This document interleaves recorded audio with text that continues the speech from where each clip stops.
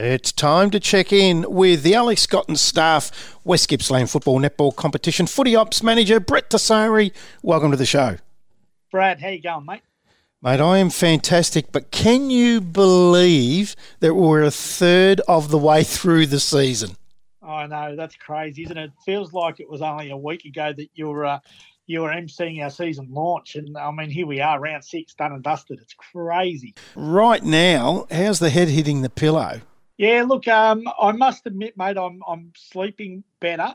I've ticked a lot of things off my list that I had on there. They just keep coming though, Brad. You know, like we're getting the interleague under sort of control, and now I have to start planning the end of season stuff. So it's incredible that to be thinking I'm already looking at Premiership Cups, and what are we in, mate? So yeah, it's crazy. That is unbelievable. Speaking of the under 18 and under 16 rep carnival, the under 18s is a round robin competition again, and this year it's on Wednesday, June 28th. Where's it being played, Brett? I'm pretty sure it's at the Morwell ground, mate. The Gippsland League have sort of done a lot of coordinating and doing an amazing job. And then all of the Gippsland leagues around, throughout the whole of Gippsland jump on board, and we have a round robin. So it's a great event. Well, they were very successful last year, weren't they, the West Gippsland in that? I don't want to spruik, mate, that the fact that we won, but we did. It was great. It was a great carnival, and West Gippsland brought home the chocolates, which is always nice. Yeah, looking forward to that one. I'll definitely be there. The under-16s are on Wednesday, July the 5th, and that's a one-off game against Allenbank. Is that correct? Yeah, that's right, mate. Our board were really, really keen to. There's no under-16 sort of interleague game, and our board were really keen to give our under-16s a bit of a taste of it. So we reached out to Allenbank, and they jumped on board. So we're having a one-off game on July 5. Really looking forward to it. And we're going to put on a special event for these kids and their families. Can't wait. Yeah, that should be a beauty too. I just hope the weather's kind to us, because June, July can be nasty, and it has got cold early. Now, what is hot though, Brett, is the competition in the seniors at the current moment. You're seeing just about 6 games a weekend, which still I cannot get my head around how you do it, but you'd be seeing some pretty good footy. How good is it? I'm actually wrapped, mate. I was the only one, I think, in the ground that walked away from the island 2 weeks ago after Nanagoon and the island drew, because I'm walking away thinking, oh, my God, this competition, anyone in the top 5 or 6 could actually win this, and it's fantastic. So, and then again on the weekend, certainly Inverloch have put their hand up, and they're the front runners at the moment, but Turin have flexed a bit of muscle and said, hang on a minute, don't forget about us. The island, after a bit of a hiccup, have said, hey, we're still in this as well.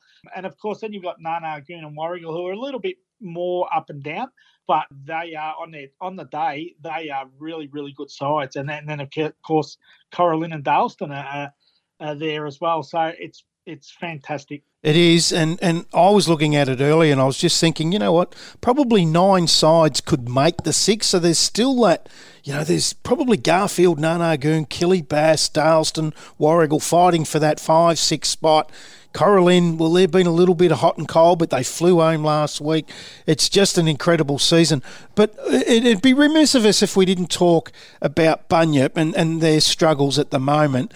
And that's a little bit of a concern, but I'm pretty sure they're in safe hands, because I just want to play you a grab when we spoke to Ozzy Jones on SEN back on the 15th of April, Brett.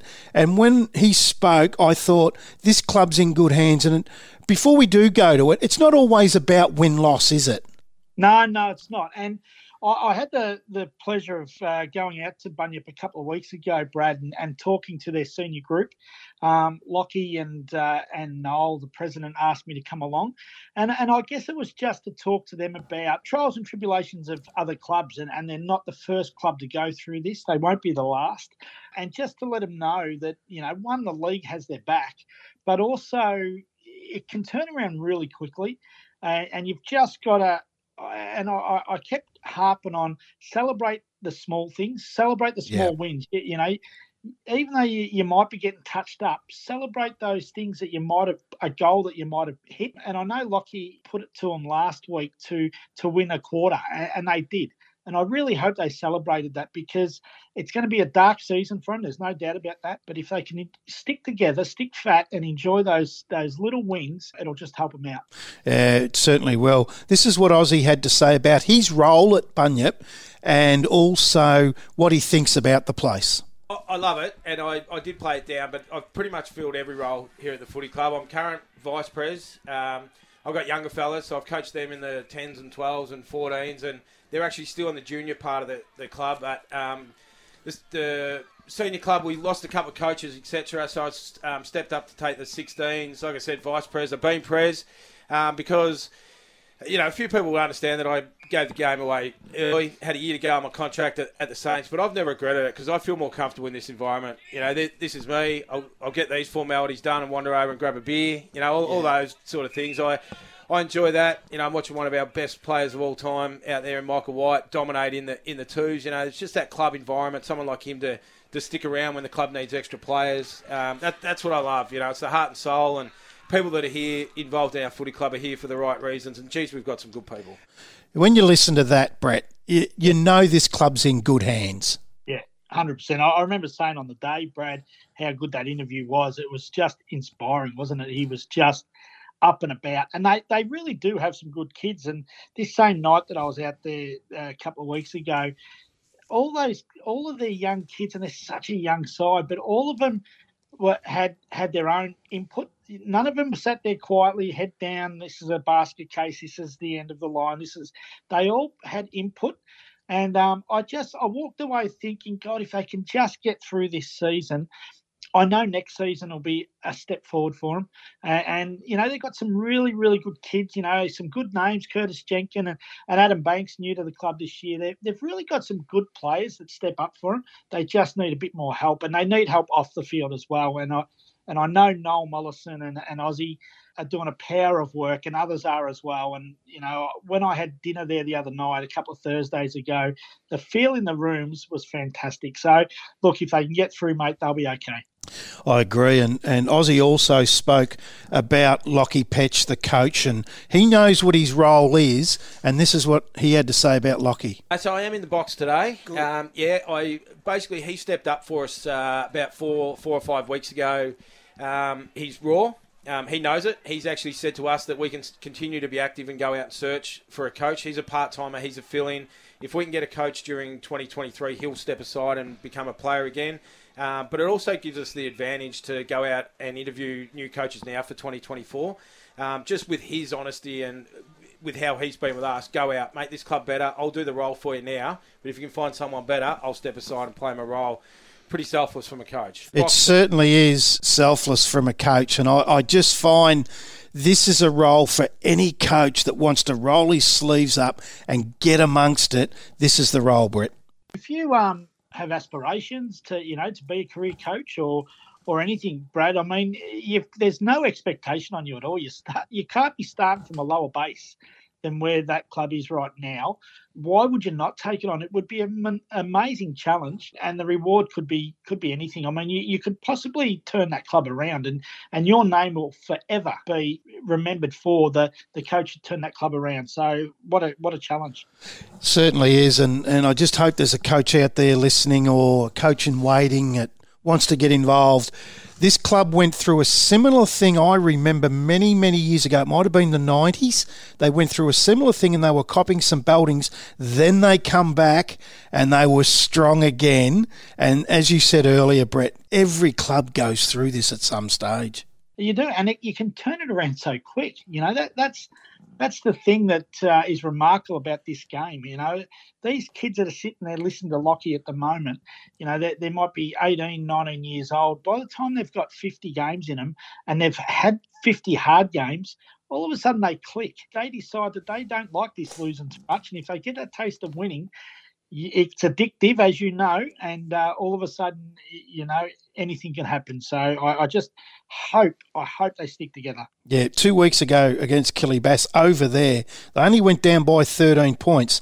So, and then the first game, or was that? Yeah, it was round one. We called them where they only went down by 11 points at home to Currumburrabina.